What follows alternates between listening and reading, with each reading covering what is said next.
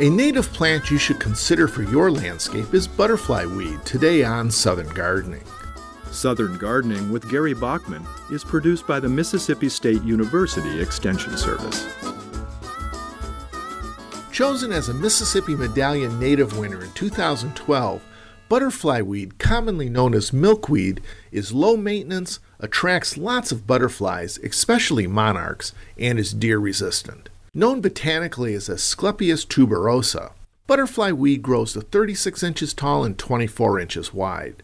This plant has an upright growth habit with clusters of tubular flowers with various shades of orange, yellow, or red. In the late summer, this plant is a butterfly magnet and the primary food source for monarch caterpillars. If you want a butterfly weed that blooms all summer long, then consider the tropical milkweed, Asclepias cuirassica. I wouldn't rely entirely on this species, as there is a bit of concern about tropical milkweed being a host to a protozoan parasite that can harm the butterflies.